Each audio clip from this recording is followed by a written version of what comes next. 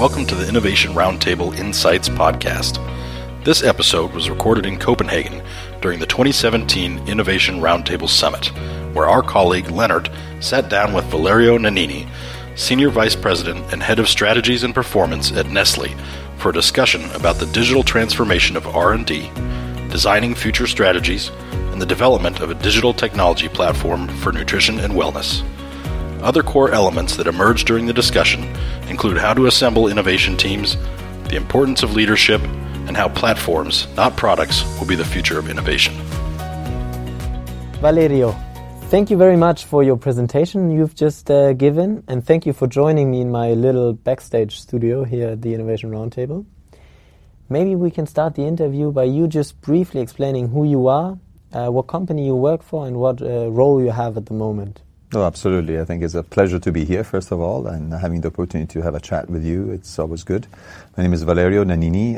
I work for Nestle in Switzerland, where I have a global role. I'm the head of strategy and performance, reporting to the Chief Technology Officer. And in this type of role, we are connecting a lot with the outside world and looking for new opportunities for our company in the future.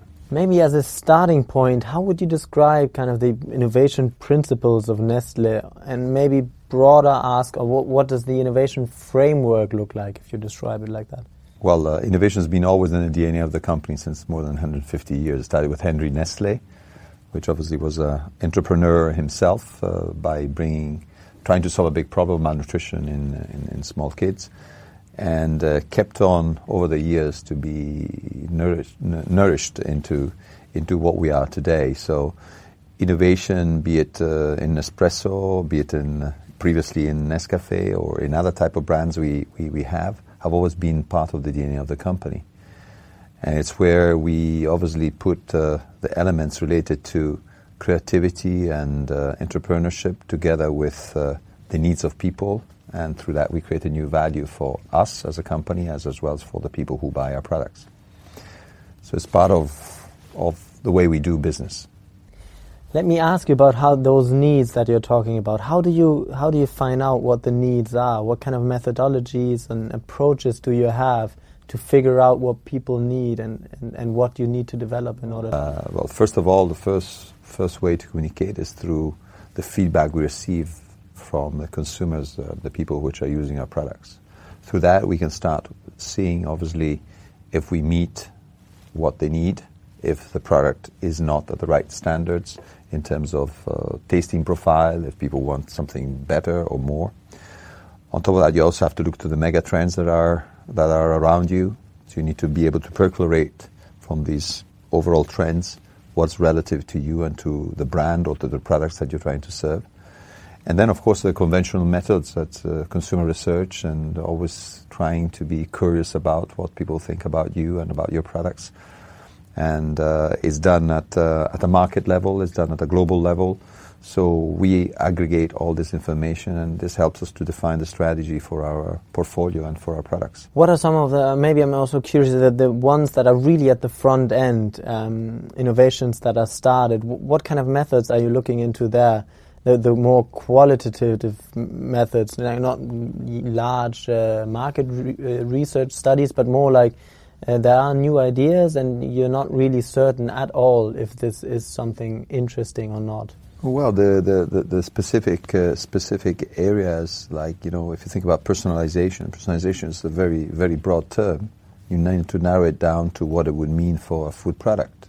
Are we going to have each one of us a different type of product, or we are going to cluster needs of people in order we can still be truthful to what we need to do in a more bigger way than in a small niche way, and still be able to create value for ourselves.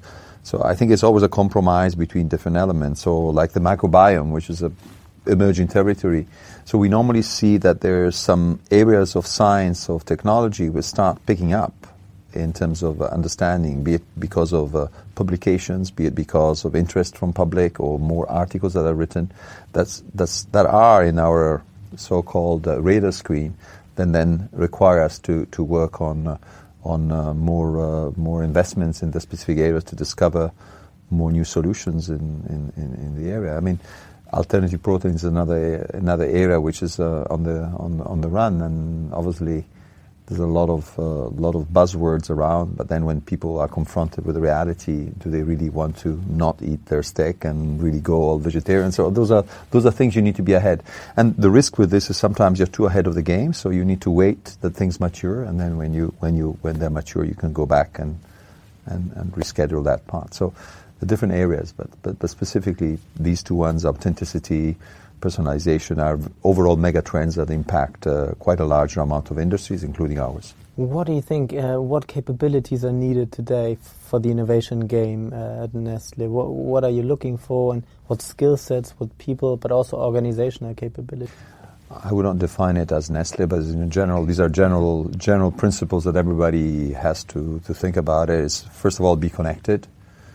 Connect with the right people and with your future consumers. So, for example, we talk a lot about millennials. How we reconnect with the millennials when some of our products are maybe not geared to address all the needs that we have there. Are you connect with the digital natives, which is the new generation coming up, which were born with a tablet into their fingertips, right?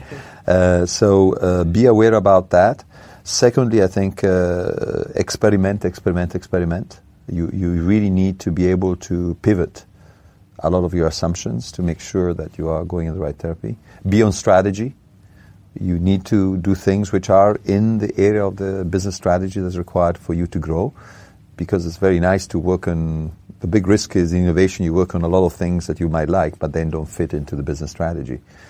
And put execution before strategy. So try things, so execute things, ideas, before you can really say this is going to be a big strategy for us. And that's why when you try at the initial phase, even if you fail, the people will say, "Oh, you should fail fast." Yeah, fail fast means when there's not a lot of stake. So try with a discovery portfolio which is quite broad, and then decide to follow the steps of discovery in more and more deeper detail by putting on more money, more resources, and eventually hoping you get an exit into one of the Nestle businesses or somewhere else. How do you assemble teams, innovation teams, around certain projects? What are the considerations on that? Well, you should not have people all the same. You have to have diversity. And I would classify them in four main drivers, and then you can have a permutation of 16 among the four, right? Yeah. Types. Well, you need to have people which are able to go out and bring in ideas. But you only have those people, you go nowhere. Then you have to have another group of people, which I call it more the prototyping people, the testing people, which are people which are able to translate those ideas into something tangible that you can physically touch or look and feel. But again, if you're trying to refine, these two people keep on talking to each other, they will keep on coming with more prototypes, more ideas, to go nowhere. Then you have to have the people which are a bit more solid, which I would call them more the strategic type of people. If you think about it, people who say, "Well, that's great, guys, but how are we going to make a business model? How are we going to make it happen? How we could make money?" And again, three types of people like that in a room will bring you nowhere, because you need to have a fundamental fourth element, which is the execution part. So you need people which are able to say, "Look, guys, I love your creativity, I love your strategy, I love everything, but we have money running out of our bank, and we need to make something happen. So let's go for it." So those four typologies, we call them blue sky thinkers, bringing ideas in. People are able to make it concrete. People are able to formulate a strategy, and then finally, the execution part are typically of a flow that you need to have in innovation process. Innovation framework that we always talk about. So that's a fundamental piece. And in between, so you have people which have these different characteristics, can be totally sitting in one of the four models, or can have permutation of the two. It's just following the whole brain thinking type of model. And you need to have those four people around it. That creates sometimes discomfort, because not always everybody agrees, but if you are running a group of people like that, you can be sure something will come out of the box. Yeah, now that's especially exactly what I wanted to pinpoint into. It doesn't always run smoothly. What are the challenges if you put those different kind of profiles into one team?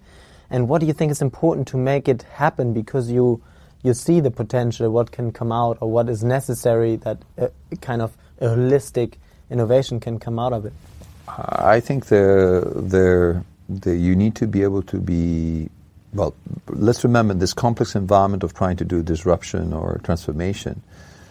You have an additional layer besides your team is the stakeholder management, the people who give you the money or the people who don't think it's a good idea or other things. So you live in this type of bubble where on the outside you have this type of pressure that's created by the stakeholders, be it internal, external, whatever it is.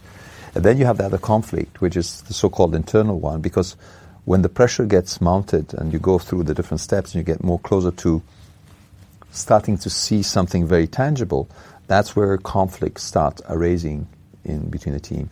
So I think it's really important as a leader of this group that you need to be able to manage these different forces and focus on the individual characteristics and make the best out of it and say, it's not a question of your idea or his idea or this strategy or that strategy or this execution.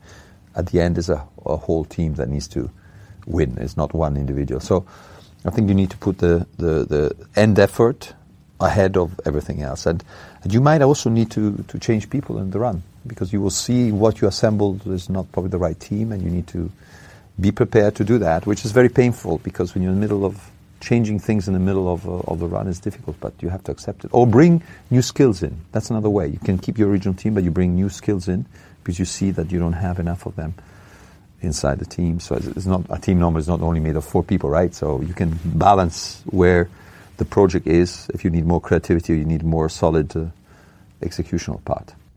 Yeah, now you were mentioning leaders, and that's an important characteristic that you mentioned, kind of seeing that conflict potential and then helping to resolve that or make changes. What are other characteristics that are important, you think, for leaders that are responsible for innovation? I think you need to have resilience. Resilience is probably the number one characteristic. This environment that you walk in is a very insecure and ambiguous environment. You don't know if you're going to make it until the end. So you're living in a sort of a hanging ground. You know, if you run a factory, you run a factory. You know what you have to do. If you run a business, you run a business. If you run sales, you run sales. These are functionals that have been created since 100 years in an organization. The function of innovation, which is very cross-border, has no ground. And until this is not, I would say, crystallized in an organization, that you need to have somebody which is creating a sort of a cross-matrix across the organization and bringing uncomfort in the traditional roles, I think it will be a tough job to do. I would say who will succeed in my job would be the most luckiest guy, because I went through a lot of the hurdles. So I strongly believe that resilience is a very important characteristic.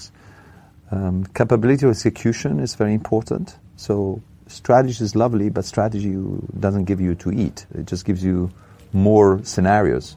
So executing an idea well is very important.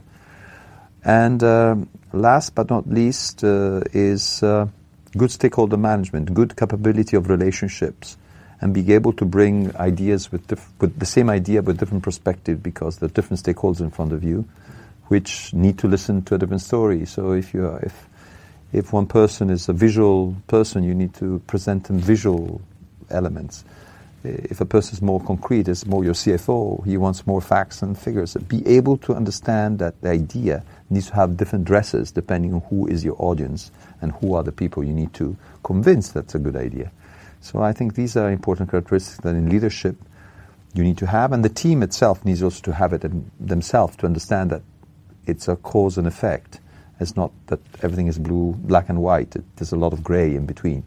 And you need to get rid of this fuzzy gray by showing the different sides of the color. Let me ask you a question about culture and innovation.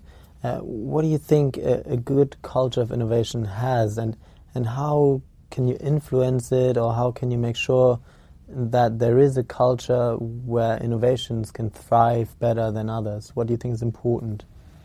I think clarity is very important. You need to have clarity. You need to have a good principle of governance. So very clear, define important milestones. So in order that people know that you can have a lot of fuzziness, but there are few few points that you need to, anyhow, no matter what journey you have to go through those key points. It's like the internet. All information can go anywhere, but there's some nodal points in the internet where all information has to go through. Without that, all information stays scattered. So very, very clear clarity, because the culture is very fuzzy and it's very erratic and very ambiguous. People are able to know that there's certain type of spots that you need to hit. So that's one thing. Second, I would say you need to have the right talent. So talent is required, and the talent is not always, and normally this talent comes to you and say, hey, can I do something for you? So create a sense of coalition around people who think about new ideas and crazy ideas. People will come to you and you will be able to spot that type of talent. And I think you need capital, you need money. Because fundamentally, all these things, talent and culture, would never work if there's not a certain amount of money to be able to test and learn your assumptions. In fact, we tend to say TCC, talent, culture, and capital. These three elements need to come together. Being in a hot spot, there's not by chance in London you have TCC. In Israel you have TCC. In Silicon Valley you have TCC. In Italy, my home country, you have TC, but no capital. And that's why people leave the country with their ideas and go to other places where you can get it. So, and here the Nordics, for example, there is money available, there's a talent, there's a culture to do that, and that's why you see a lot of striving companies that make it, and they're bought or sold or become big companies. So I think this is fundamental. It's not only the culture element, the culture is the important one. So the culture of wanting to take risks, the culture to want to try something new, the willingness to do things against the norms. Those are important elements of culture. But you need the talent, the capability that's built into your education system, into the way you grow up. And I think today, digital natives have it almost by default, that type of talent, right? And then the capital part, so it means the money, the budget, the way to be able to play with it for a period of time without needing to give any type of answer, but coming with a clear idea afterwards, and also be able to give up to it. Sometimes it doesn't work in the company. You have to say, okay, bye-bye. Yeah, what happens to team members that that do not really buy into either the culture or the working style, or what do you do with those individuals where you can see there's a clear misfit either with the culture or the working style in a certain team, and they are not willing to adapt? Maybe you need to admit you have done the wrong choice of selecting them to be part of your team, or you compromise because you had nobody else, you put them in. And I think a company like a company with our size should be capable to find that person that's more into another type of area where things are much more clear and where he or she can deliver in a much more better and stronger way. So it's a question to be able to admit that in some cases you don't have the right staffing in the project you want to do, and still be able, because you took this person out of a certain role, you need to have the responsibility to put back the person inside the organization. It's not his fault if you made the wrong choice. It's yours eventually that you need to make sure you're finding it. And I think you will find it very quickly. Maybe not immediately. Immediately everything seems to be okay. But when the pressure starts mounting, that's where you see you have the wrong characteristic in the team. And that's where you start seeing that the others are starting complaining, because normally these are not big teams. Teams of 5, 6, 7 people, 8 people. And you start seeing contrast happening in between the team. That's a signal that you might need to do a few changes. Now let me put, part of your presentation was very much about digital as well. Let me put digital into the equation, digital and innovation. What do you think, if you reflect on those two words, that new kind of wave of technological revolution that we're in now and that will progress, what do you think is important to get right in terms of innovation? I think you need to start with the lowest denominator possible. Keep things very simple. It's a question of layers of digital that you will put on top of every layer. So you start from the basic level, which can have to do with what I just explained, the dog, right? The dog characteristic, and you go for personalization. You can start with a chocolate example, where you start learning about aggregating data, because that's all data which gets aggregated. You use algorithms, you decompose them, and then you create characteristics around the preference in Switzerland of chocolate, type of chocolate, based on few individual characteristics. So it's the lowest level where you start aggregating data, digital information, so information which comes through other sources, and you start, because you have capabilities of computing you didn't have before, you can start creating clusters, right? Or you can start understanding mechanism of actions of why people drink milk in the morning and not in the evening, right? So you start being able to get this. That's the lowest level. And then while you go through, it's like a 3D printing. You start level 1 and you print, and then you do second level, the third level, and you put the different ingredients one on top of the other. And digital for me is the same thing. Very clearly, if you're in marketing, digital marketing is very easy because there's a lot of social information that comes back from your Facebook fans, from different elements, or how many people interrogate Google with a certain question. Those important analytics that if you then translate them back are important for you defining a bit how you move your brand or how you move your products in that type of area. Also, digital can also be used by posing a problem into the net and getting answers from the communities that want to give you answers. So there are very different levels where you can make use of putting your idea out and getting feedback in 24 hours. It's something you couldn't do before. Now digitally you can do it.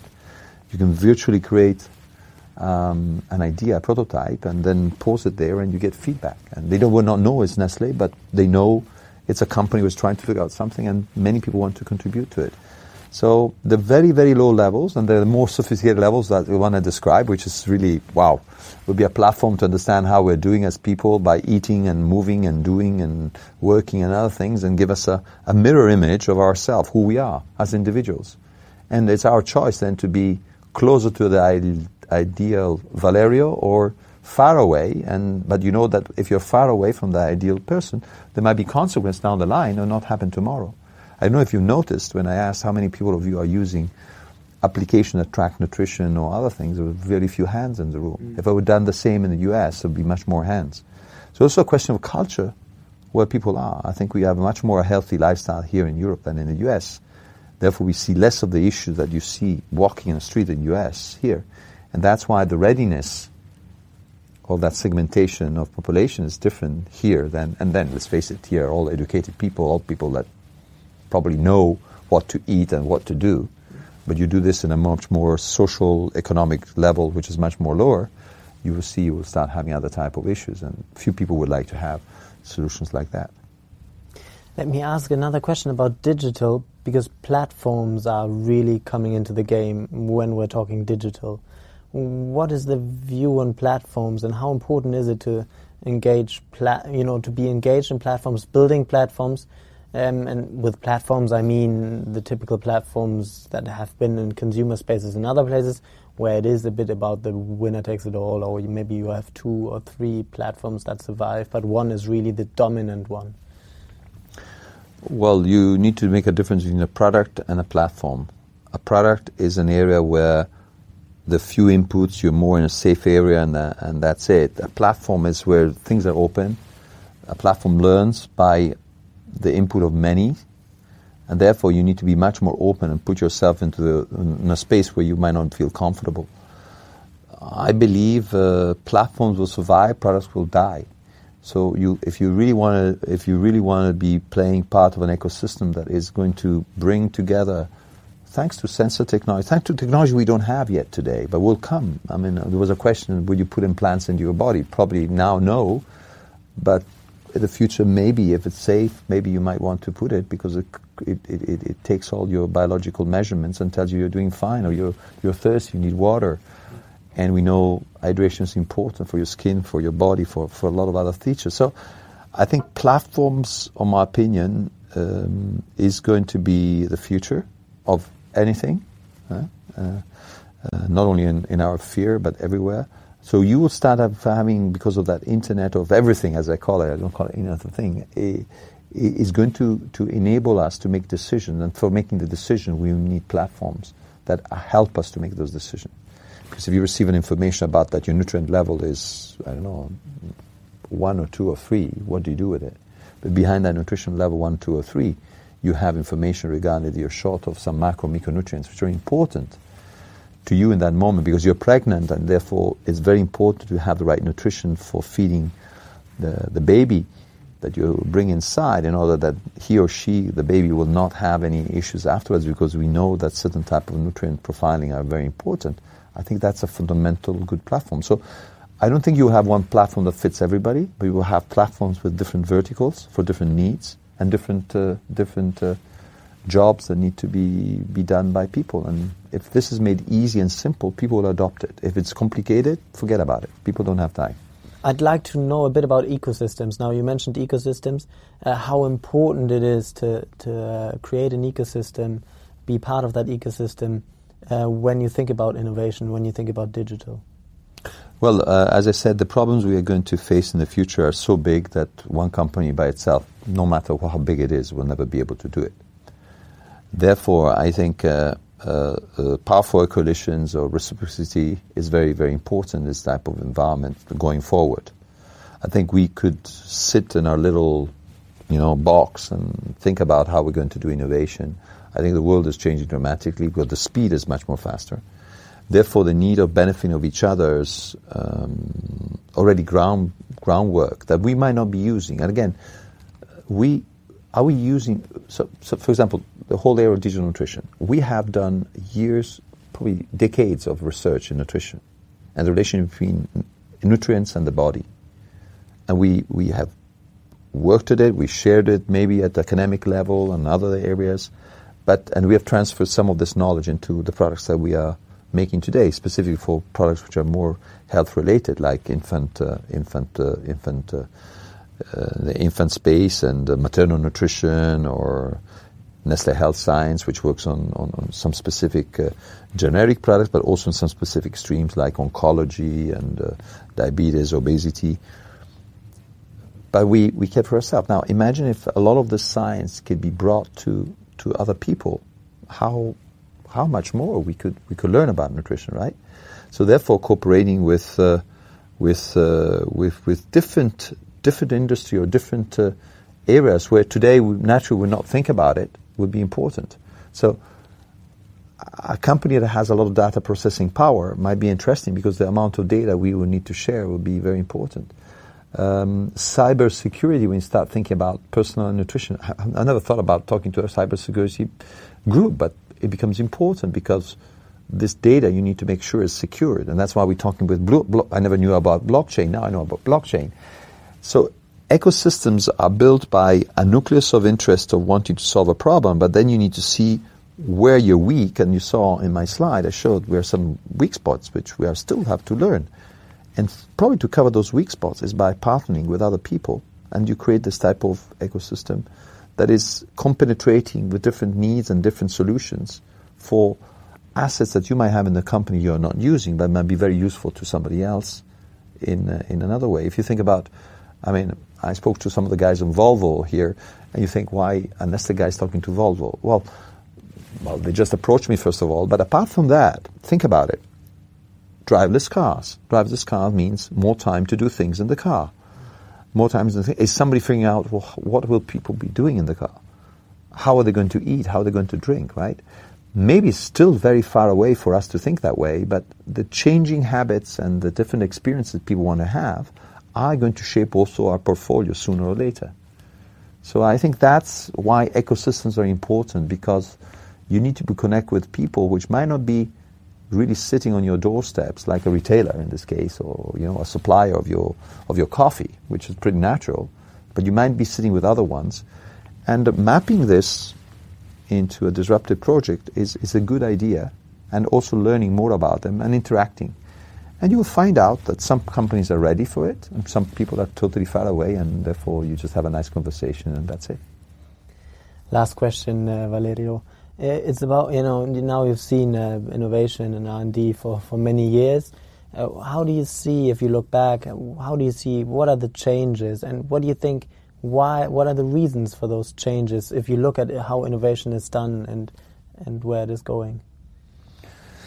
Well, first of all, I had the luxury of running a business when I was in Singapore as a market head there, and I've been in operations. So I've been in many different areas of the company. So I don't believe only innovations around the product, but innovations around the whole enterprise, and you can apply different new ways of doing things, and that can create value for yourself, or for customers, or for consumers. So I think innovation is a much more broader space. We tend to think about products because it's the natural fixation we have, but it's a much more broader way. Already being able to avoid to put costs into the system by finding a smart solution, which is an innovative solution to your factory, or being able to quantify the quality test of product unit by unit and not anymore by batch. Those are enormous leapfrog challenges that innovation will bring to you. When it comes to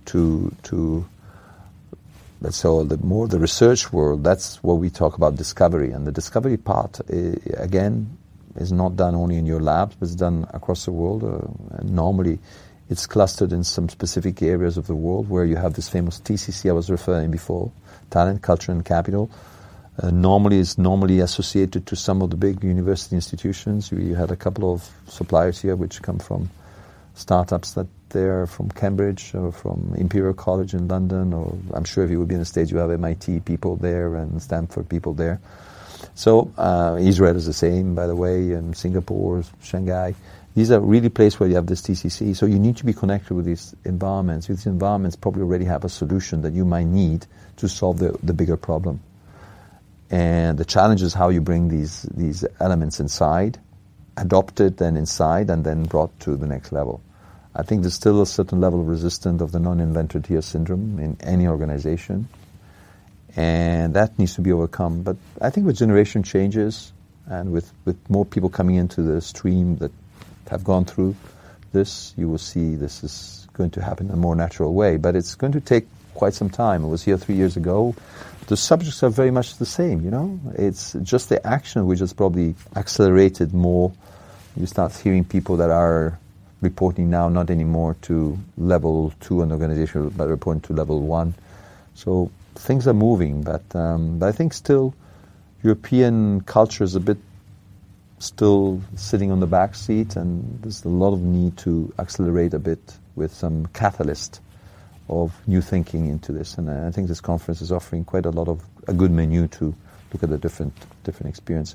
The mere fact that technology has come big time this year in this conference with your application, which is giving you immediate feedback, and you're able to aggregate thinking that before you needed probably 10 days to do it, and you do it overnight. I think this is a very good demonstration of how innovation can come in today's world. Imagine using these type of tools for solving problems inside, and you can immediately get these things going. Valerio, thank you very much for once again for your presentation and also for that interesting discussion that we had. No, my pleasure, and looking forward to see some of the reports and the outcomes that come out of this conference. I think it's certainly a noble intent to diffuse innovation in a more broader sense. So thanks for inviting me, and looking forward to next year. Thanks a lot. The video version of this podcast can be accessed via innovationroundtable.online. The Innovation Roundtable online network is your portal to a wide variety of exclusive content, including video presentations, interviews, insights reports, and articles. Not only that, innovationroundtable.online is also a place where you can connect with other corporate innovators, share experiences, request collaborations, and gain inspiration from your peers. Our network is exclusively for innovation practitioners and large firms, so visit innovationroundtable.online to discover more and request your 7-day free trial account.